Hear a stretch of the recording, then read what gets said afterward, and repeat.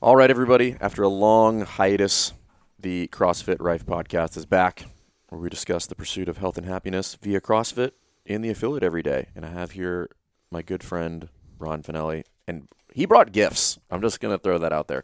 He brought bangs and cookies and M&Ms. So we're going to keep on track with our macros during this podcast. But, Ron, thanks for coming on. As my Italian mom always said, never come empty-handed. So I brought some goodies, and I know it fits Jess's nutritional challenge. So M&Ms are on the edge, but for the most part, I think they're really on the edge,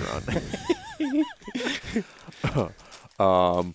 But yeah, so I wanted to kick this back off because I really just enjoy doing this, and I've already got 4 folks lined up. So we're going to try to do one of these a week, and we're just going to wrap. But dude, thanks for going on, for coming on. Thank you. Yeah. I'm humbled. So for those of you that don't know Ron is typically a 5 or 6 p.m.er. So if you're a morning crew, you may not have met Ron. But I think most people, even if they're 6 a.m. folks, have probably crossed your path during one of the open workouts. Open or Saturday morning. Yeah. I usually do 8 on Saturday. Yeah. So, but like for those of you that are curious on how you pick people for the podcast, you just pick people that you like to talk to. And Ron and I talk all the time in the gym about different stuff. We trade emails pretty frequently. So I figured, hey, we will just come in and we'll wrap. And just to validate that, before we press record, we were talking for about a half hour before we actually started 11 minutes late on the podcast. So, so I think this is going to be good. But so first and foremost, I usually like to get a little background on everybody. So kind of like growing up, athlete, sports, what would you do growing up? I was pretty athletic. I did almost everything in junior high and high school. My parents said split up, so when I moved high schools. So that's tough. Although I was not military, moving high schools definitely gave me an indication of like how difficult it is. What grade? Okay, so I'm everybody out there. I'm an ultra masters athlete. So Ron's not an ultra masters athlete. Ron just turned 56, and 57. 57. Oh, 57. But Ron's fit. Like we're just gonna get that out of the way right now. Like Ron is doing just fine. So back in the day, high school was 10th, 11th, and 12th grade. So not 9th grade. So 9th grade. When did that change? I don't know, okay. But when I was growing up. So high school, as you always point out in a lot of your weekly messages, I was 5'0", 100 and nothing, and had to work extremely hard to get to what you want. Mm-hmm. So football, those sports where it's really heavy contact, I would always get crushed. However, lacrosse was a game where speed, agility, coordination always came into play. Hence what we have today. Yeah. So you grew up somewhere in the Northeast? I did. Okay. New York. I was born and raised in the Bronx and grew up on Long Island. Well, that alone would lend itself to being tough in my experience. Yeah, like most people, they're a little harder around the edges. A little generally. hard. It's all right.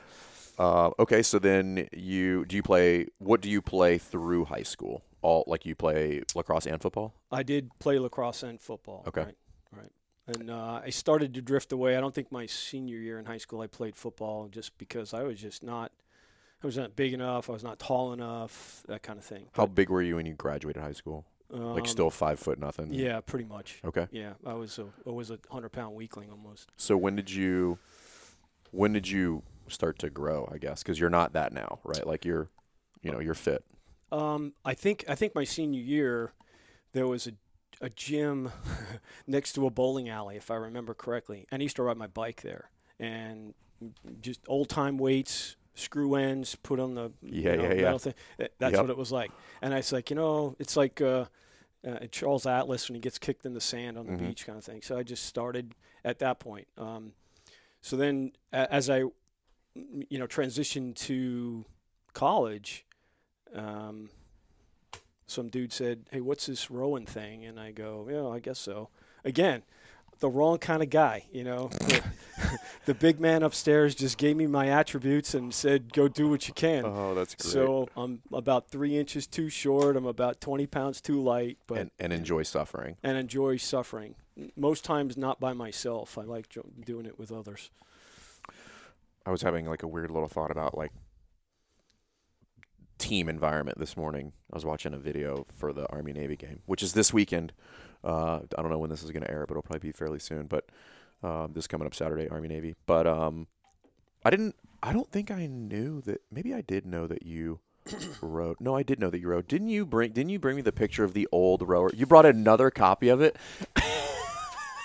Just because I knew it might have been a topic of conversation. Okay, so for yeah, I only wish you could see the picture of it. I will try to post a picture of this. Well, we will post a picture of this because I'll probably post a picture. We'll get a picture after this, and we'll post it on the Instagram story that we're doing this.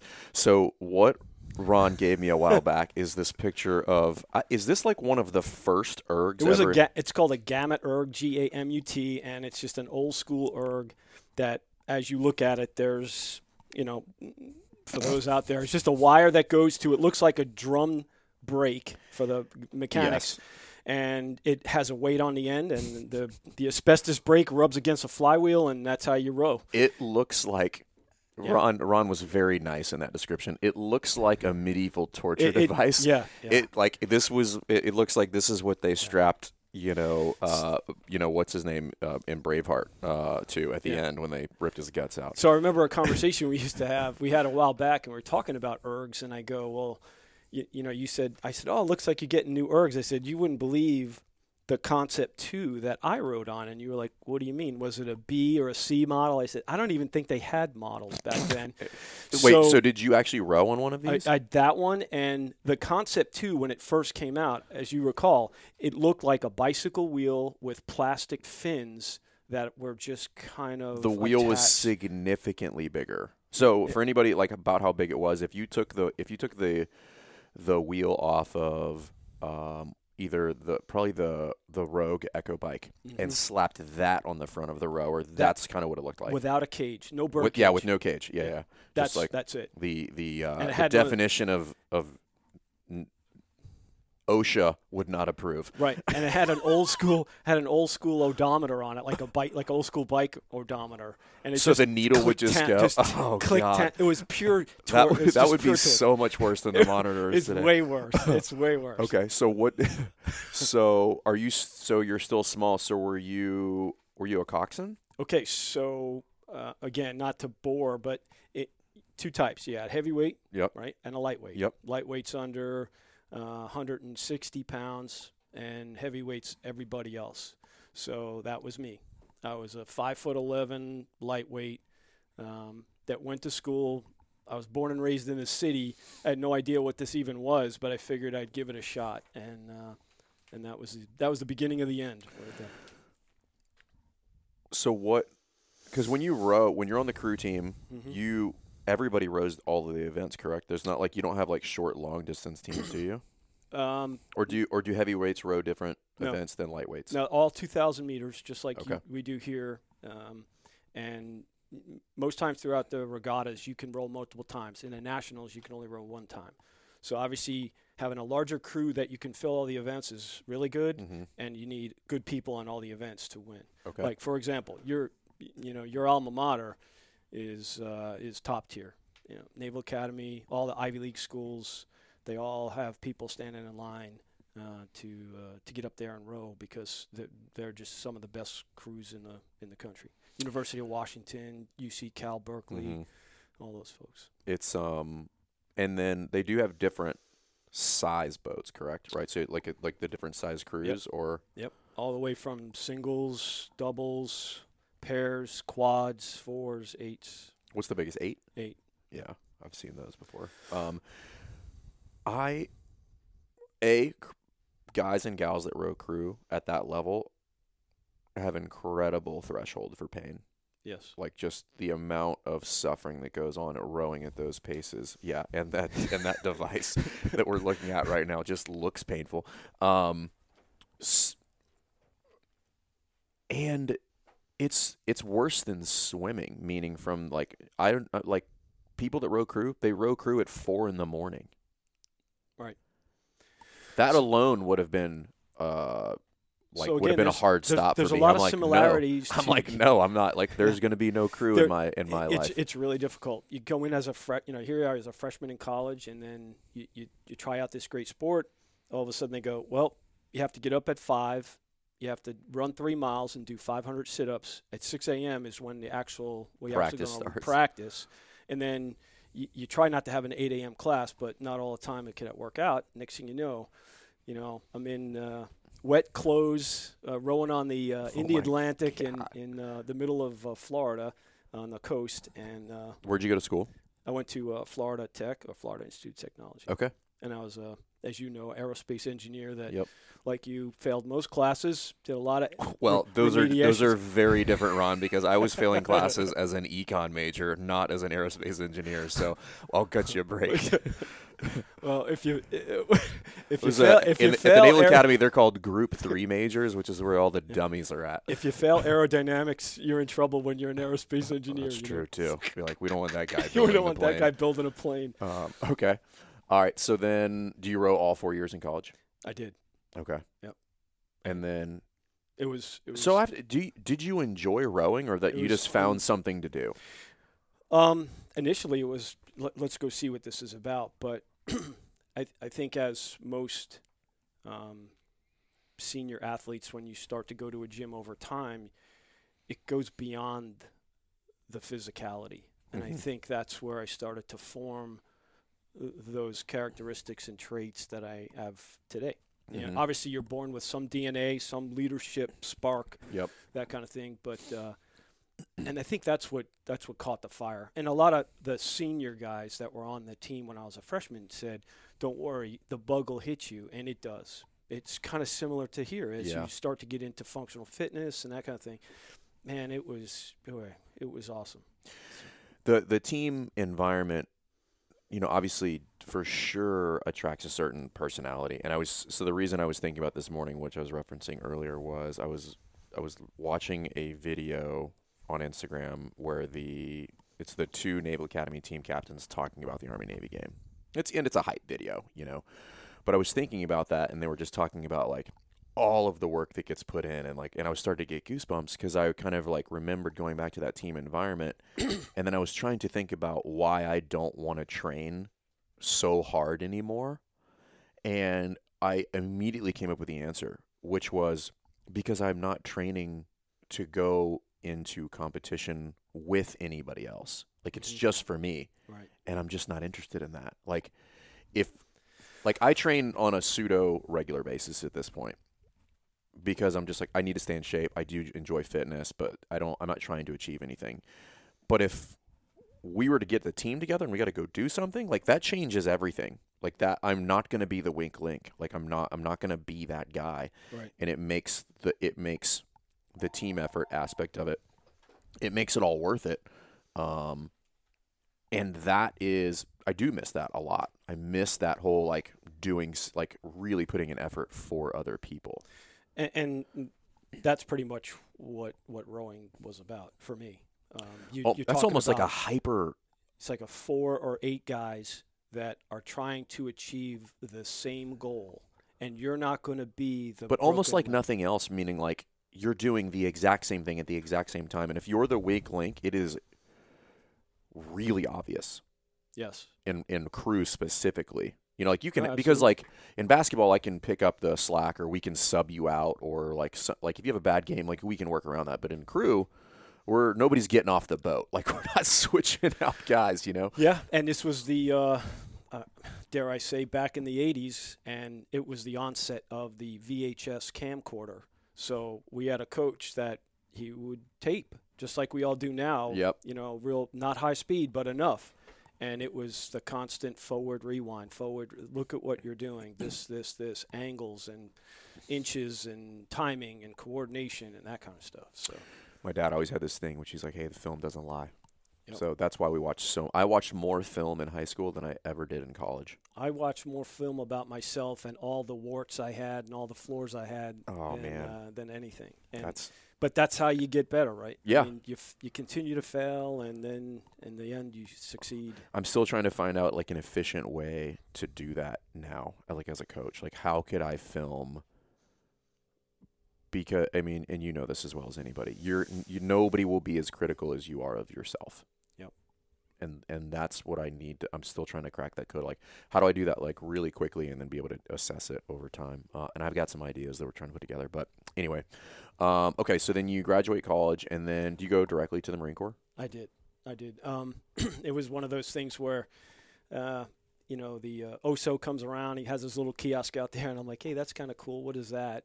And they don't talk about jobs and stuff. All he talked about was how challenging Marine PLC camp was for officers. Mm-hmm. And I'm like, no. We had just won the Nationals, and I'm like, there's nothing out there that I can't do at this point. So you're a national championship in crew or national champion? Division II, yeah. We were Division national II. champions now. National champion. 2 years. So I was like, I'm in. So sign me up. Let's see what this is about. And that's how it started. And can I ask you what is so I'm aware of what the gap is between Division II and Division I in basketball. What is it like in crew? It's kind of the same. It's a second tier. A lot has changed with Title IX, and so it's very challenging to the elite teams get those elite guys, and the rest are. And of course, obviously, it's not a hugely popular sport. Right, 2,000 meters is a long way to look down and watch your team row. Yeah. So it's not a very visual sport in that sense. Now that we have drones and things, it might be a little bit better. If you watch it in the Olympics, that's what they did, a lot of overhead shots. Yeah, they just have a drone that literally just flies profile to both boats. Right. Yeah. So where's the focus? It's on, soccer and football, that kind of thing. So scholarships kind of wane, except for the elite teams that are out there. And those are usually have funds because of the schools they're at. It's endowments and everything. Endowments and all kinds of stuff. So and so's dad is going to put a new crew house in or whatever. So that is so true. We did more spaghetti dinners and selling chocolate bars for a boat where you go to the academy and there's a waiting list for guys to put their name on a boat or gal. Yeah. To put a name on a boat. Yeah, and then, it is what it is. Like some people say it's unfair, and I'm like, I don't know if it's unfair. It's just, it is what it is. It's just like, if you want to compete at that level, there's a price to be paid for that. That's right. And people want to be associated with that. Like people want to be associated with success. Whether that's give money or put their name on a boat or get their kid into school, stuff like that. So, okay. So you go there and then you join the Marine Corps. And how long did you spend in the Marine Corps? 24 years. I didn't realize it was that long. I thought it was. I'm pretty old. It's true, you are pretty old. No, you're not that old. I retired in 07. In 07. All right. Not as in 07. No, not as in 07. I was like, damn, you're a 07. general, No. Ron? Good job keeping that under wraps. Did you enjoy the Marine Corps? I did. For all the reasons. You wouldn't have stayed in 24 years if you didn't. Right. For all the reasons that we just talked about. At some point, it gets beyond all the cool stuff. Yeah. It gets way deeper as you get more seasoned. Mm-hmm. And, it gets to the point when you want to build a great team. But then at some point, and I'm sure you feel this way a lot too, is how do I give back? I've got years of experience and knowledge. And now as you become more senior, all you're trying to do is mentor and teach. And not because, I'm selfish or I'm a narcissist. It's just at some point you want to get up on a podium. You want to teach young kids. You want to coach not only, athletes in your gym, but you want to coach other athletes, that kind of thing. Teaching, and again, this is individual to individual, but I think teaching, if you decide to get into teaching and you're really passionate about teaching, it's kind of this weird self-licking ice cream cone where it facilitates its own personal growth because you never feel adequate. Right. So I mentor tons of coaches and I have the very distinct privilege of teaching the level ones, but I would be 100% disingenuous if I told you that on a regular basis I felt inadequate to do so. Yeah. So that's where we're always trying to figure out a better way to do it. Learn a little bit more, go one level deeper, all those little things that largely most people will never really be able to pick up on. They'll just, at least for me, the goal has always been, if you think about people that you admire, it's never like this. They say something, and you're like, oh, that was the best saying ever. It's just like you watch them do whatever their craft is, and you're like, man, I don't really know what about that is so great. I just know that it's great. That's what I want to do. Yeah. And that's what I saw from people from the level 1. I'm like, those are virtuosos. Like, your delivery and presentation of this information defies all logic. Like, I don't know why I'm so captivated by this. I don't know what about this is so great. I just know that I'm in. And you can learn that. I learned that from great players, great coaches, great military officers, great enlisted guys and gals. They're people that have that habit, and you're like, man, there's some intangibles there that I would like to try to capture myself. Sure. And do that. So. And you want to see him grow. You just don't want to see him be a level 1. You want to see a guy that you can nurture and mentor, and then maybe on a sad note leave, but then on a good note open their own thing. I think I've written about it before. Yeah, you've written it in a message. I've written about it before. I think from a leadership standpoint, I think a healthy spot to be is trying to develop people that to the point where they have the ability to leave, but doing everything that you can in a positive manner to try to keep them. Meaning, like, I'm going to give you all the opportunity for growth you would ever want, so you'd have no reason to leave. But if you wanted to, you have everything that you would ever need in order to leave safely and be successful moving forward. So, and that involved I mean, that's a whole nother discussion altogether. But that involves a lot of humility. That involves you having to put your ego down to the side, because, I mean, if you do stuff like this long enough, like, you're probably going to have people that come up underneath you that are better than you. Right. And then in a lot of instances, like, putting their wants and needs before your own, which is a slippery slope. Again, another podcast altogether for that. But yeah, I mean, you can definitely sacrifice yourself for the troops, which is also not good. I've never, I mean, I would love to follow an officer or in any scenario that's like all about the troops, but not one that's doing it at their own detriment. And like, in a sense that they're inhibiting their ability to lead effectively, right? Because they're creating their own problems. So it's a very, very strange scenario in entrepreneurship from that standpoint. It's like, hey, I do have to take care of myself, and at first that feels selfish, but it's not. And don't forget about the guy that you're mentoring. He looks towards you, but at some point, he wants to let his wings out and see what he can do. And you want him to do that. So even though you want to keep him around, he may being better than you is one thing, but I think he just may want to expand and enhance what you've already provided. And so he wants to go out. That person go out and do it on his own. What was and this is a loaded question, so feel free to like not have something completely dialed up for it. But like, what are some of your biggest takeaways from 24 years in the Marine Corps? Some biggest takeaways. The institution is big, and you can allow it to grind on you, or you can try to make an impact. And there's a balance, and everybody that's probably not so much in the military, but are in a big enterprise, a corporate type of environment, can understand that. It's like you can let it beat you down, or you do your best. You get up in the morning and try to do good work. And I always wanted to get in there and impart things to others. That's the biggest thing right now. I'm obviously a little bit older, so I do like at times mentoring and trying to, why this way, why not that way? Try this. It's like you guys, modifications and scaling options, and that's the thing. The intangibles are just, I can't even enumerate all of them. Just the morale and compassion and unity and esprit and all those things that over time you start to reflect and go, man, I learned a lot. I learned a lot in 4 years of rowing, more than probably all my years in the Corps. Really? I think the things I learned in rowing made the transition to the Marine Corps and now even beyond my second career, make it really seamless and really easy.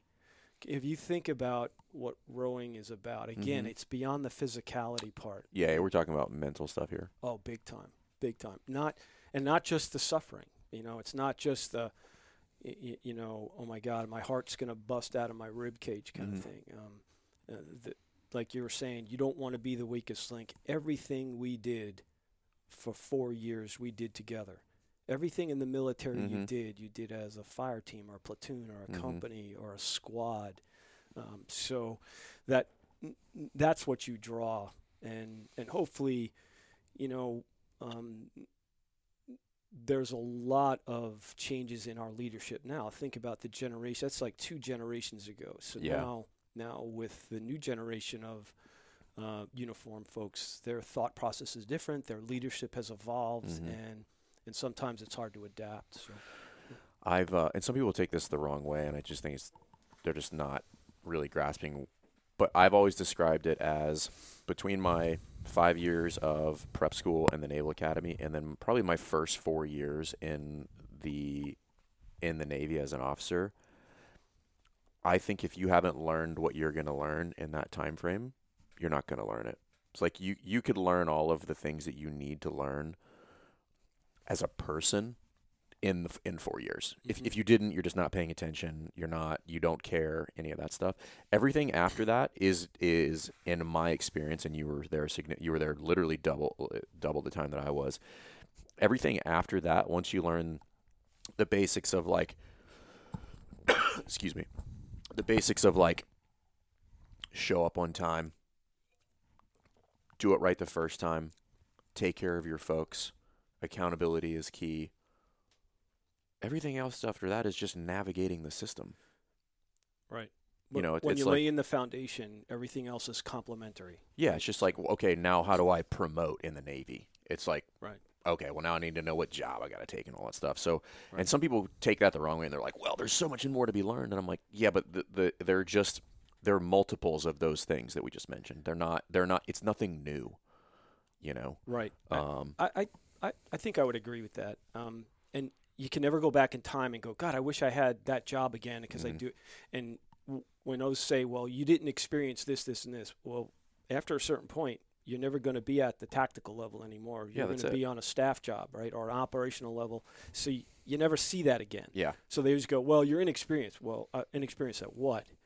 What, being on a staff and moving paper from, point A to point B and dealing with the politics. So, like you were saying, you learn so much in the first few years. Those are your foundational years, and everything else is just complementary to that. And then you basically soften the edges and you keep moving. Yeah. So when did you find CrossFit in the Marine Corps? No. You found it afterwards? Yeah. You got to remember, I retired in 2007, so it would have been really early on. Well, I mean, you might have. I mean, it wasn't. I mean, it wasn't. 2007 is about the time when CrossFit kind of like breaks onto the scene. Yeah. Like, and when I say breaks onto the scene, meaning there's like 5 gyms. So breaking in, it's just, I think it was evolutionary. So I start out doing what I did in college and all that. And I always knew that suffering seemed to be something I always kind of, migrated to. I don't know why. That seems like it sucks. I'll do that. Yeah, exactly. Anything hard and, breathing till you can't breathe anymore. So a friend that I worked with here when I first got to Virginia Beach, we started P90X, if you remember that. So it might be goofy for those out there, but what it did was it kind of made you go quick, fast, rapid reps. You did multiple exercise. Oh, that's the light. Keep going. You're multiple good. Exercises at high intensity. So for those of you who don't know, in the office, we have like all of these motion sensor lights, and the room just went completely back. So just keep talking, Ron. All right. And so we started there, and we just kept moving from there. We started P90X and then went into more HIIT, and I just kept wanting, I guess, just looking for something different. Obviously, you get stale at whatever you do for, over a period of time. And then I just said, well, let's look out in town. and that's what it was a couple of years ago. And I said, It's well, funny. I like that was obviously a wildly successful program, P90X, but I feel like there was a fatal flaw in the name and in the program, which was like, it's 90 days. And then I'm like, well, what do you do after 90 days? And they're like, Right. you do it again. Do it And I'm again. like, well, that doesn't sound fun. Yeah, Like- and that's what, after about the third time through, you're like, okay, I got it. So now what? So you're always looking for something a little bit different. Yeah. And so I said, well, let's, we were looking around. I said, well, let's start looking at some other things. And obviously, being on the base, they have their approach is a little bit different. So then I was looking out in town and that kind of thing. So what's the first gym that you ever walked into? This one, Is it? the first one I tried. Well, obviously, I live in the proximity, so But I you had looked online. never been. So you've been like secretly CrossFitting. right. I guess whatever you want to call it. Maybe not CrossFit, but whatever you want to call it. High intensity cross functional training. So It's not constantly varied functional Yeah. movements executed. It's consistently varied. Consistently. Anyway, people try to rip that off, but that's interesting because so you couldn't do, like, when you're on the base, you just can't do those type of things that we do here. Well, there's just right? you can now. Like, so at Little Creek they have the Pure Side gym, which is basically a fully outfitted CrossFit gym. It is pretty much, yeah. But that's interesting. So you had me fooled, Ron. So Yeah. Ron came in decked out. Like he looked the part Yeah. when he came in, which is fine. I mean, like I just assumed that you had been doing it somewhere else. No. That's This- cool. this Okay, was so it. then So I went around to a bunch of them, and so then talk to me about that process. So you come in here, and then why do you stay? okay, 'Cause you so could have I came, left, So you I know? came here, and at the time, Phil was on one side and you were on the other. That's right. So that was 2 years ago. Right. And Actually, more than 2 years ago because that is actually we're going on the exact 2-year anniversary of that expansion. right. And so I just looked at the size of the gym, and I looked at the number of athletes that were here, and I was kind of attracted to that. And then I think it was just the clanging of the weight. I was like, oh my gosh, this would be pretty good deal here. So, but I did look around at a number of the other ones, and I always got drawn back here. So I remember doing a punch card initially, and Got him. and that was it. and Cassidy was the first person I bumped into walking through the door, and that was the end of that. I think I remember him mentioning you, and it was something to the tune of like, "Yeah, Ron, it's an older guy. It's pretty fit." I was like, "Oh, that's cool." I don't know. Do you still do the thing where you have to come in and you have to demonstrate the movements before you sign up? No. So there's no like tryout or anything like that. And we've done it. God, we've done it so many different ways. And this is kind of this weird little. I don't even know how to describe it, but it is this ever evolving process of like, what is the best way to bring somebody into the fold? And just admittedly, after 10 years, I do not have that answer. I don't know what it is. That there's just so many variables. Who is this person? What are my skill sets as a coach? What does the business look like? All those things. Yeah. I know there is ideal. And my thoughts on it change very, very frequently, to be very honest with you. I'm like, I don't know. I'm on the fence all the time. Yeah. So I remember, I think there was a class going on, and then Cassidy took me in the corner. He goes, okay, now we're going to do these 9 functional movements. Do this. Oh, okay. Well, then do the second one.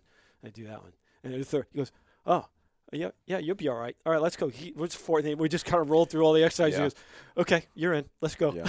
And that was the end of that. So we used to bring people in, and we would like basically teach them the 9 foundational movements, which is great. I'm not saying it's right or wrong. I'm just saying it's limited in scope. Right. Meaning, like, most people are never going to remember that crap anyway after we break from that 1 hour session, and then B, is there really any? And because they're not going to remember it, then it begs the question: like, is this really valuable? Because it was largely more for us than it was for them. It's like me to watch you move, to get some sense of like, do you understand the difference between your knee and your elbow? Do you understand where your body is in space? If I say snatch, do you think that's a derogatory term? Right. Like all right. of those things. Yeah, I don't think it was any value to the gym more so than it was to make sure that that person was safe before you entered into a class and started moving. Yeah, and that's why I say it was more for us, which Yeah. is like, is this going to present a potential problem, or is this something that we can manage? And the reason we do it the way we do it now is because I'm not really concerned. Cassidy and I probably coach the bulk of the classes. I'm not super concerned with anybody that walks in the door. Like, I'll handle it. Like, it'll be just fine. Now, the counter argument to that is like, is that a good entry point? And there's large argument for that it's not. Mm-hmm. Like, they should get more on the front end. And that's why I say I'm on the fence about how to do that. I don't know. I found it to be, I think, looking back at it, it's not a bad thing. Learning how to do a proper air squat. Mm-hmm. I mean, if you went out in town and asked 10 people to do an air squat, all 10 would get it wrong. Pretty much. Yeah. Pretty much. Every day I see it. How do you pick up, a grocery bag from the floor? Watch them do it. Yeah. And so, for your standpoint, at least you kind of, you baseline that individual and say, well, hey, this is where the flaws are, and we start working with them. Versus, hey, just throw them in there and see what happens. Yeah. And we've kind of baked it into the cake where we, because of the way we run our classes, all that stuff, that's when we do it. Right. I'm doing it for you, who's been here for 2+ years, and I'm doing it for the new person who's been here for a week. And like I said before, I don't think everybody has the skill set to do that because that is difficult. Like, you need a lot of time on your eyeballs. You need a lot of experience. You need a significant background in scaling and understanding workout stimulus and all that stuff. So, I don't recommend that for everybody.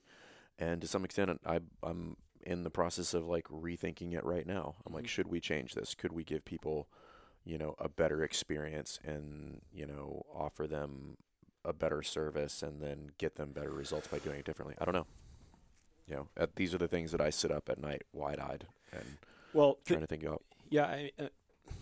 From your perspective, I would say that, having a guy or gal go through the 9 functional movements,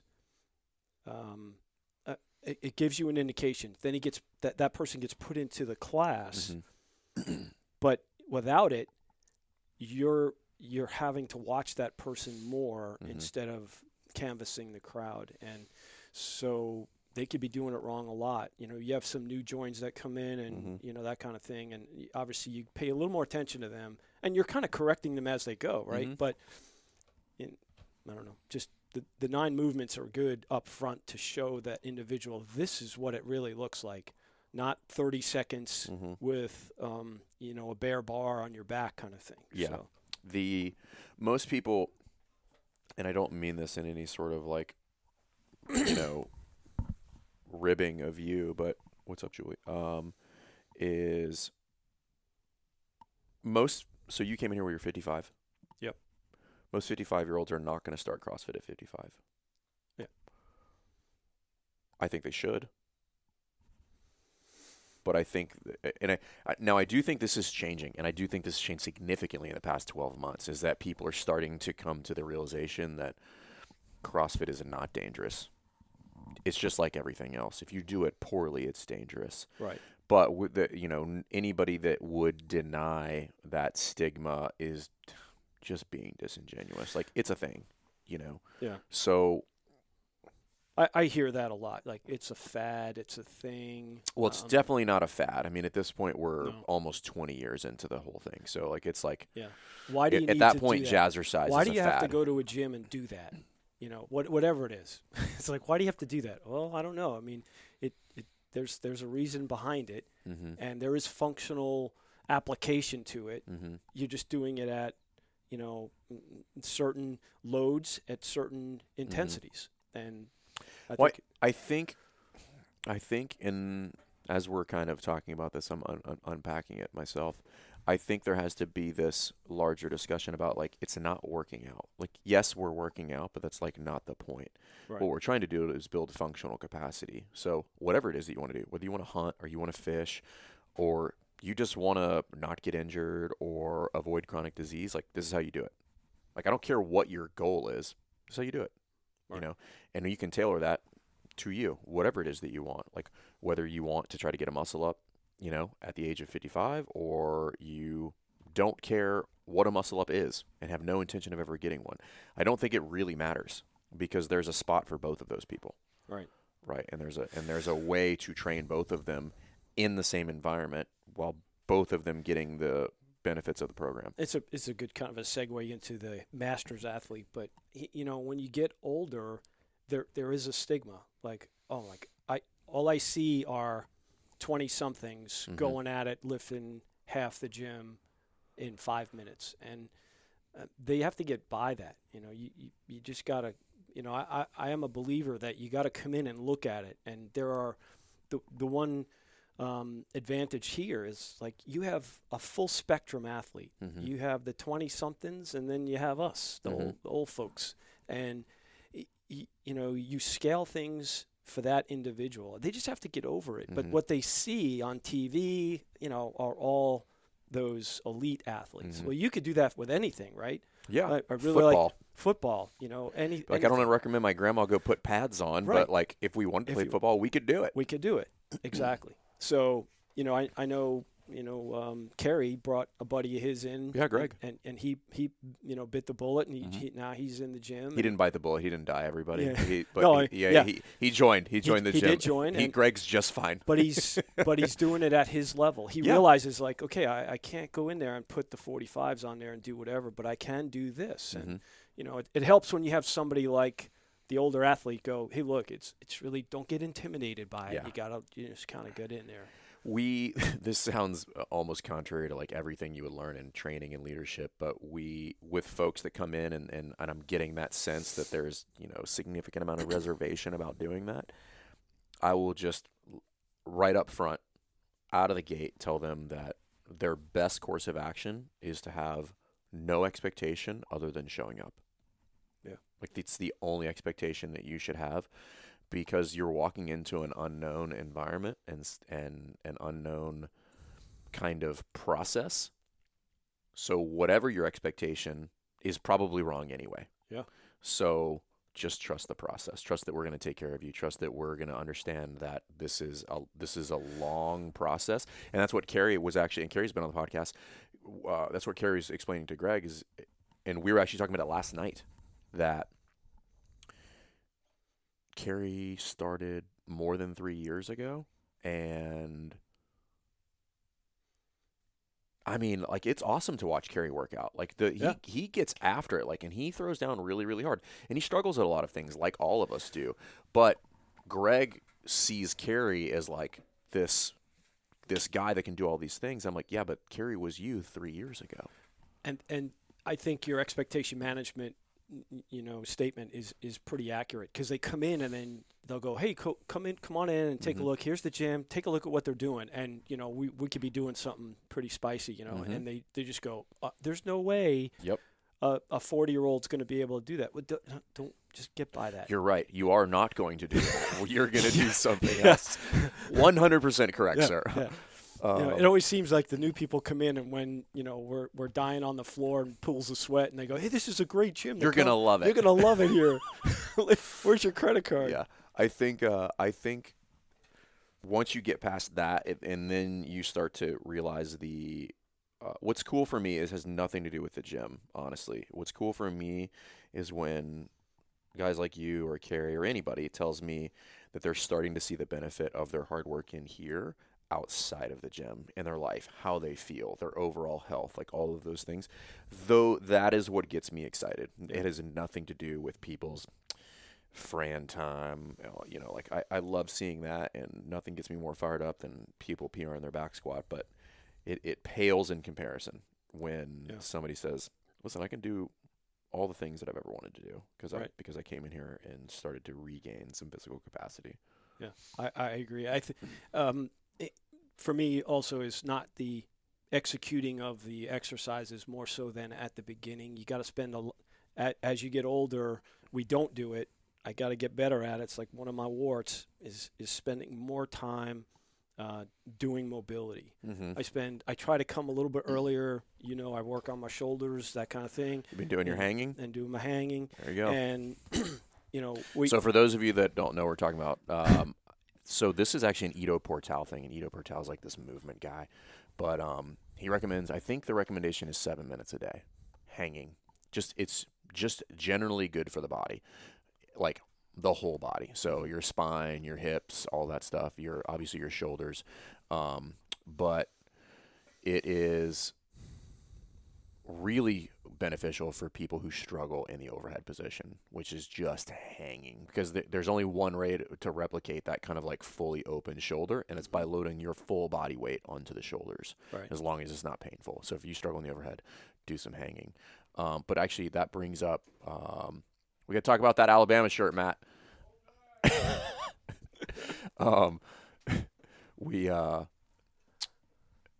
I completely forgot where I was going with that because I saw that Alabama shirt. Oh no, that's a perfect segue, because I wanted to talk about like you're pretty fresh off of 2 shoulder surgeries. Yes. And this is a topic that almost every gym owner struggles with at some point, if not consistently throughout their existence as a coach or gym owner, which is somebody either sustains an injury or decides to get something repaired. Yep. And then the assumption is that they can do no training. Yeah, absolutely. Which and by the way, I didn't get injured in the gym. No, he did not. So you had they were both labrum tears, correct? I had supraspinatus labrum biceps.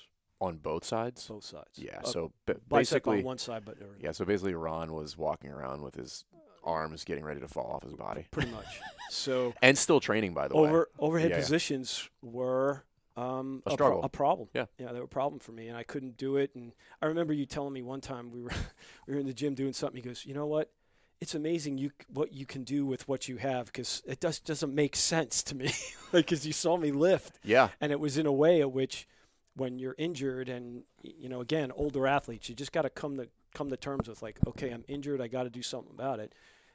Muscles compensate, your body compensates for those injuries, and then you're able to lift loads, in certain ways that just it defy logic. So I would argue that those, I don't know if we call them injuries, but those, because I don't know, because they weren't acute injuries, were they? Like, you didn't do something into that. Yeah. So those, I don't know what we would call them anyway.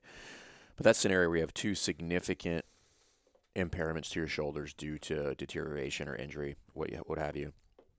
The only reason that you were able to be functioning, not just functioning, but functioning, what I would consider a fairly high level, just as just a person walking around in general society, is due to your training, right? Because like you said, that we adapt, and if you were not training, and if you weren't strong, and if you weren't fit, those would have significantly impacted your quality of life. I agree.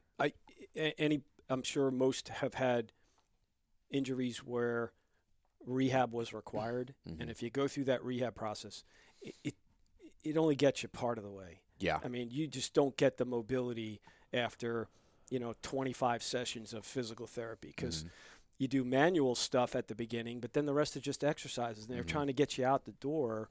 So coming here with the mobility stuff, I mean, I could remember specifically coaches would just look at me, because they knew, they go, "Anybody got any problems?" And you would look directly in my eyes and go, the Vulcan mind meld, where you're not doing this. You could do this or this, but you're not doing what is prescribed. Cassidy, same thing. You could do this or this, and do it, at a higher rep or a lower weight or whatever the case may be. That is what gets your mobility back. Like you were saying, hanging on that bar. I never realized, like, if you hang for 7 minutes, it's a long time and it hurts.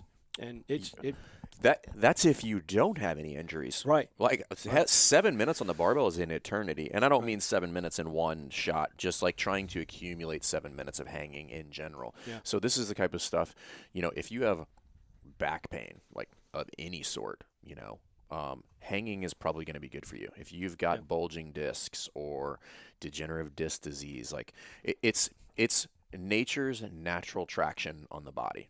So just taking that spine and trying to decompress it a little bit over time, like, that is beneficial. It's going to increase blood flow.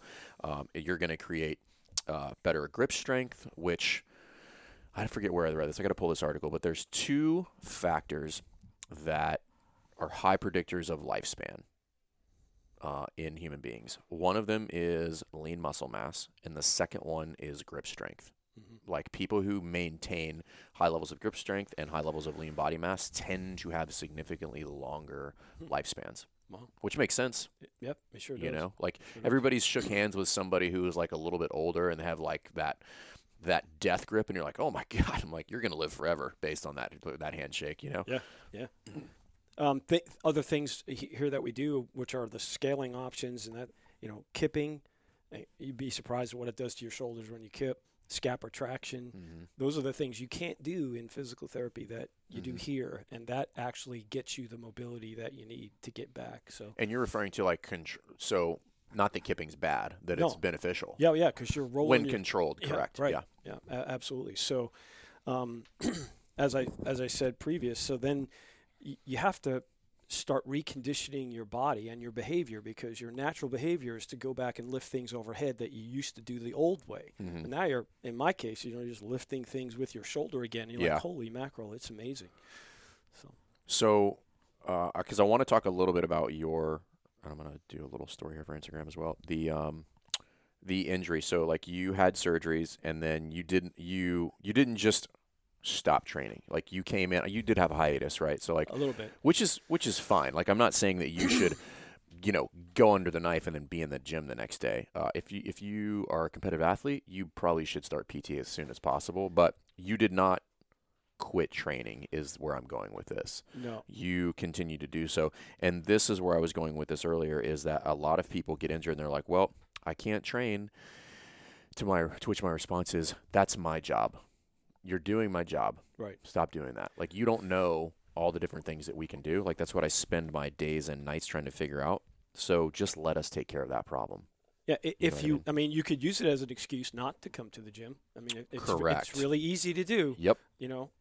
Or you could go, okay, so I can't move my arm or I can't move my leg, but I could do other things. So in this case, it's split upper body, lower body.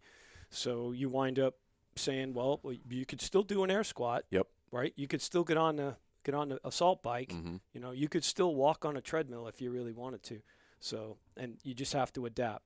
You just don't want to try to atrophy over 6 weeks, right? So you're in this godforsaken thing here, and you're not being able to move your shoulder, but you can move your legs. Yeah. So that kind of worked out really well. Well, and then the other thing is also that you not only can you train around injuries, but there's crossover from if I get injured in my right arm, there's going to be benefit to training my sound arm.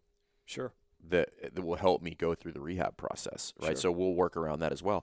And maybe you don't have like a full injury where I don't I'm just complete non-use of that limb. Maybe I just can't push, but pulling is okay. Sure.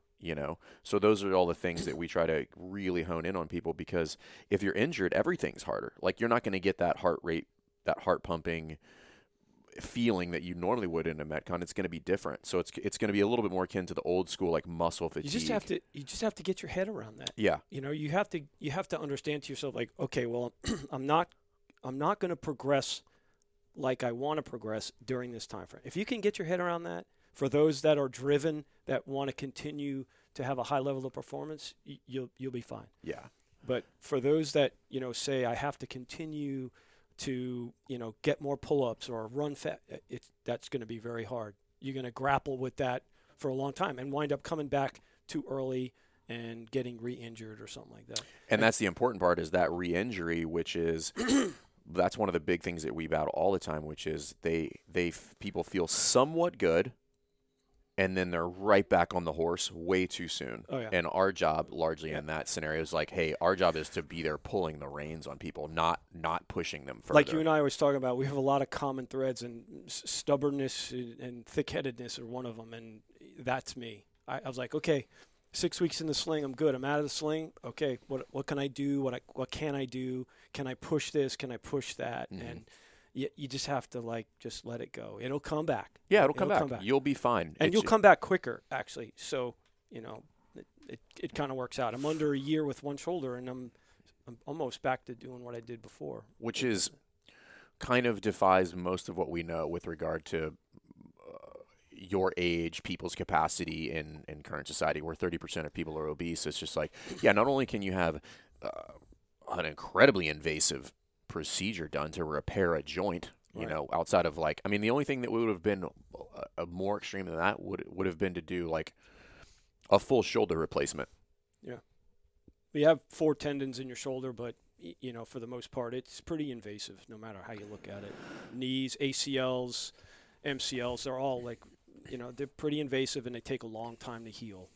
Yeah, and what I think you did really well is you were very patient with it. You didn't stop training because it would. Like, I mean, everybody knows this. The second you stop training, going back to training is way harder. It's wicked hard.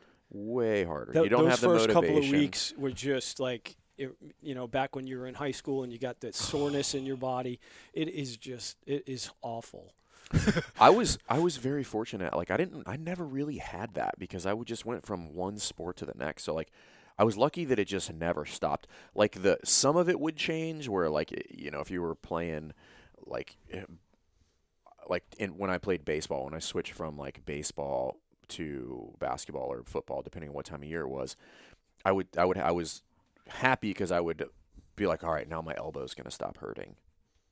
And then in basketball, I was like, all right, now my ankles are going to stop hurting. I get a little break. And then if it was like football, I was like, no, my neck's going to stop hurting, or I'm going to stop feeling bruised up or stuff like that. So, so I think it's always, it was never getting back into training because I was never really out of training. Right. It was just like giving my body a break from the sport. Yeah. So, and when I started to kind of migrate back into full time again, I did feel that way. Like a lot of the nicks that I had were kind of gone. You know, the tendinitis, which you get a lot as you become a little bit older, and that all of a sudden they all go away. And you try to, you go, okay, I'm going to reset my brain just so that when you do start getting back full time into the classes, you don't do the same things that you did before, obviously to reoccur and re-injure or have retendinitis, that kind of thing. So, any goals for 2020 since we're about to wrap up the year? Yeah. Do tell, Ron. Put it out to the world because then you'll be accountable. Well, I'm all about working on your goat. You know, so grab one thing, you try to get it done, and so really is more snatching and overhead. That's my goal for 20. I think because no, you know this better than anybody, Ron. That's not a super specific goal. It's not a specific goal, but it's a goal nonetheless. So is that to just improve overhead position, or like you want to snatch a certain weight? Like I said, no. I'm beyond the weight thing. Okay. However, it's the mobility thing, and it's again conditioning. When you have an injury that you have compensated for, you have to reteach your muscles to do stuff. Yeah. So you have to learn new patterns. Again. Right. So you gotta, and that's what I'm struggling with as you get a little bit older. That's the other thing too is you know you gotta know when to take a day off.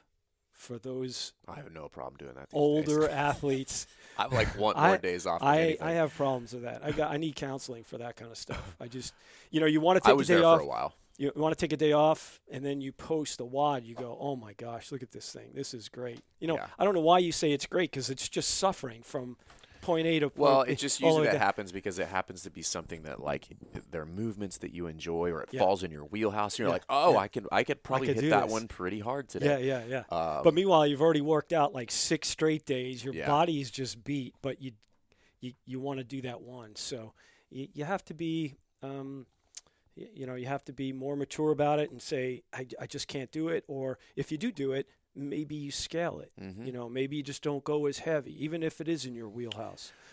That's where I live my life these days. I don't know. I saw you cleaning the other night, so pretty heavy. Admittedly, but maybe it was a little heavy. I don't even know what it was, but I think I hit 255 for a power clean, but that's not great for like comparatively to what I used to be able to do. Sure. Is it more capacity than I'm ever going to need in real life? Absolutely, 100%. At no point I'm going to have to do power clean 255 in the real world. But where I was going with that is, I just don't have the palate for intensity the way that I used to, like because I know what's coming, and that's like that's the weird part about once you've done this for a while, you know what's coming, and it really gives you anxiety. I'm like, man, I'm going to do this and this is going to hurt. So maybe I'll just slow down a little bit. Because I look at it this way. I'm just like, I mean, it's still going to be a good effort. And I hear what you're saying. But and nobody cares. But what about the guy in front of you? I don't care. That's what I was telling you earlier. It's not for anything. Yeah. If we were on a team, I would try to make my heart explode. Yeah. But it's not. It's for me. Like there's nobody counting on me in that training environment. Nobody cares. I'm not going to win anything.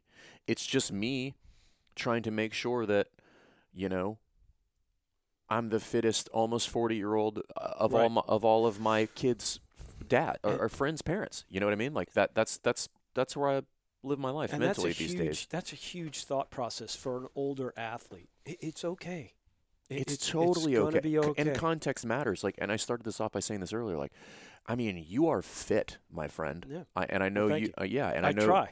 You do try, but my point is that like you are fit. You are far fitter than you would ever need to be. And if we were gonna take, I don't know, we just start pulling 57-year-olds out of the crowd, like you're gonna be up there, my friend. And we all get this alternate sense of reality because we look at the leaderboard in the games and then we look at these people that are superhuman by most metrics. And I'm like, that's not real life. Like if you can do most of the workouts, even in some scaled capacity at the age of 57, like you are doing fantastic. I think part of it too is, it's the atmosphere that you promote here. And again, I call it the full spectrum athlete because you have 20-year-olds to us up at the upper end. And you're not hard over on, hey, RX is this, RX plus is that. I mean, it's whatever you can do. Now, there are some gyms out there that are very competitive like that and say, which is fine, which is good, right? But what happens is you lose that market. You lose either the guys that are debating whether to jump into the pool or the older athletes going, I can't do it anymore. Kind of thing. We've even been playing around with changing RX plus RX. Well, when I say we, I mean me, because I haven't even told anybody this yet. So you're welcome, everybody. With just changing it to option 1, option 2, option 3, because I think even the subtleness of RX plus can coerce people into making bad decisions. But if I just said option 1, option 2, option 3, they're all available to you. Pick whichever one is closest to you want to be, and then as always, we have those people in the middle. There was some pretty good feedback about what you did last month about the range of reps. RX month. Yeah, that was that was pretty interesting.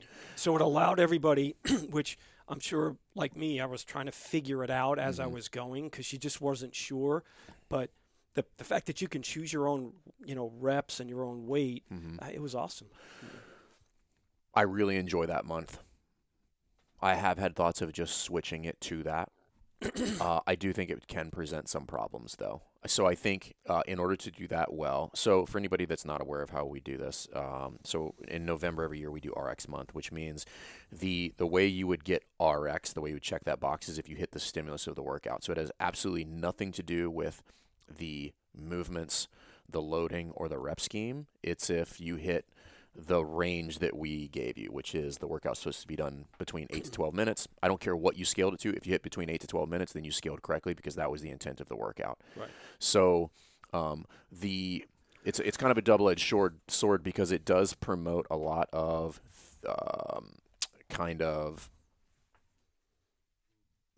education or intent-based training on the athlete. They have to critically think about this. You can't just be a lemming. Be like, I'm going to do 21-15-9. I'm like, maybe you should do 15-12-9. But the problem with that is... And you have to be honest with yourself to correct. say, in 10 reps, I can do it this fast. Correct. Or can you really do it Can you really do it that fast? We're going to find out. Right. And then the reality is, and then there's... the reason I kind of like it is because there's repercussions for making a bad decision. And when I say repercussions, they're not bad decisions, but you miss the mark. So you don't get to check RX. And that was completely on you, right? Not on the coaches or who wrote the program, because I gave you all the leeway in the world to make a decision that put you in there, and you either misgauged it, right, or just willingly made a bad decision, right? So it takes a little bit of thought up front. So it's good if you go to Wodify, you look at it, and you go, okay, and then you just have to take like 5 or 10 minutes to figure out where you think you fall. And most people are, you got to be honest with yourself. Yeah. And if you think you're a stud, and you just, try to do it, and then you just, like you said, once you start, it's hard to vector into a different direction and go, this is too heavy, so it's too late. It's too late. Right. I mean, it's not. You can make a change, but we've already made the bad decision at that point. Exactly. And that's why I said it's a little bit of a double-edged sword, because it does require a lot of forethought on the front end when writing the workouts. It does require the coaching staff to really be on their game with regard to making sure that you put eyes on every single person in the class so that they can hit that mark. And then this does leave a little bit of a sticky spot for people who are new and literally don't know. And that's where we have to maybe do a little bit of force feeding when you're just going to be like, you're going to do this. But I'm literally going to give you the answer. I think your coaches did a good job and say, well, for us, it would probably be between there's always a left and right lateral limit, and they were pretty good about it. Like, stay within this range. I think you should be fine. Yeah. And that's practice. We've done it enough times at this point. The coaching staff is experienced enough, and we talk about it quite a bit before we do it, because it's important, because that could go disastrously. Like, you could do that. You could execute that idea very, very poorly, and it would not go well for you. I think more important, though, it takes away the stigma of whether or not you do RX or don't do RX, meaning whether you're cool or not cool, or good or bad. It removes that stigma and just go, you train within your own ability and capacity, and then the next time it comes around, it may not be the same WOD, but it could be the same exercise. You go, well, I remember it this, so I'm going to add 5 pounds and try it that way. And that's where really the transformation starts, in your mind, not the physical part, but in your mind as well. The mental aspect of it, because now what I've done is just kind of subconsciously made a shift to train, like, unknowingly, to train for longevity, not to win this arbitrary contest that actually nobody actually wins. Right. So, like, as Cassidy always says, well, are you going to go to the games next year? No. Okay, so then do it this way. Yeah. He forces you into that thought pattern. Are you paying your mortgage with this workout right now? Right. If not, then calm down. Then take it easy. Yeah. Right. That's cool. So we're playing around a lot of different things and, like, trying to continually make that a better environment. And not that I think it's bad, but I think you can always improve on things that you do. And we're at the point now where I think a lot the changes are, with regard to that stuff, are subtle changes. Nothing. We're not going to do any hard right rudders on anything, but. Oh yeah. I didn't. Being one of the crowd, I didn't hear any blowback. I think there was a lot of positive feedback toward. Last year there was some grumbling, because it's change, and people hadn't done it before. It's like, but we know that if I don't get anything more than like 10%, we're good. Yeah. People, the troops aren't happy unless they're complaining. So that's exactly right. When they stop complaining is when you got to start worrying. Exactly. So, what about you? What about 20? Go ahead. What about 20? What are we going to do in 20? Tell the audience. God, man, I got so many mistakes I have to write on from 19 that I don't even know where to begin. So I think there's quite a few things that I want to do in 20, but most of them just involve just enhancing what we do internally, right? So we're going to change some procedures on the back end that likely you guys won't notice, at least not immediately. And then from there, it's nobody can say you're pocketing a lot of money considering all the equipment you continually buy from the gym. Well, I mean, that's a whole separate discussion, but I am a believer in investing in the gym, because I think it's important. Now, you can overdo that for sure. Yep. There's definitely a discussion about, like, hey, that doesn't actually add any value. Which is why, if you're here long enough, you'll constantly see me selling things. Yeah. Because I'm like, we don't need that anymore. It's just like, it's just there. I don't need it. It takes up space. I could find something else that has more value. So let's try it. So I'm constantly selling things like GHDs, reverse hypers. I'm like, it was cool. It was a novelty, but, like, we don't need that crap. Like, nobody needs it. Yeah. So I think you get a lot of positive feedback from the ski ergs that you purchased this year and the air runners. Yeah. So awesome. The ski ergs were intentional. The air runners are from another mistake, but we just repurposed them. But yeah, it's just one of those things where, like, I most of the things I'm trying to do in 2020 are personal, which is like, readjusting some of my personal filters and how I make decisions, and then figuring out how to overlay that onto the business. But a lot of what we're going to be moving towards, or a lot of our focus is service based, is like, how do we get better in the classes? How do we create those little kind of like bright spots with our members? Like, how do we communicate better? How do we, very little that has to do with training. I will tell you that. A lot of it has to do with like, how do we just provide a better experience? Yeah. So, and this podcast is part of it. Yeah, I think that's good. Well, do you do your own programming here? Mm-hmm. Okay, so why that and not follow what, CompTrain or something like that? Well, financially, we don't need to, right? Like, there's enough expertise in the building between myself and Cassie that like I just don't need to go elsewhere. The other thing is, we're actually going to be doing something very similar. So we're going to be providing our programming to the world via Best Hour of Their Day, the other podcast that I run. Oh, good. So now, it's not because we want to sell programming, right? So I'll just give everybody the business plan. So for Best Hour of Their Day, that is coach based, right? So our vision is to improve the coaches in the CrossFit community across the board, but we're going to do that via programming. So the vehicle with which we pick everybody up and then improve them and take them from one destination to the next is programming. But programming is not the point of what we're doing. Yeah. But it is the thing that everybody has to navigate on a daily basis, and it is the thing that people have problems with facilitating, and that's what they're providing to their athletes.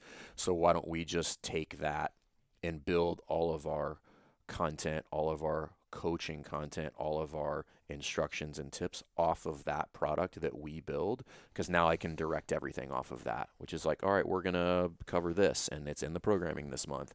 But also I think we, and Cassidy does the bulk of it now, but I still have my hands in it like quite a bit. I think we provide a good product that is based on one workout a day, which is where the emphasis is coaching. Yeah. And I think that's where a lot of people are missing the boat, is that there's just like, oh, we're going to put a bunch of stuff in the hour. And I'm like, you could do that. I don't think it's a good service.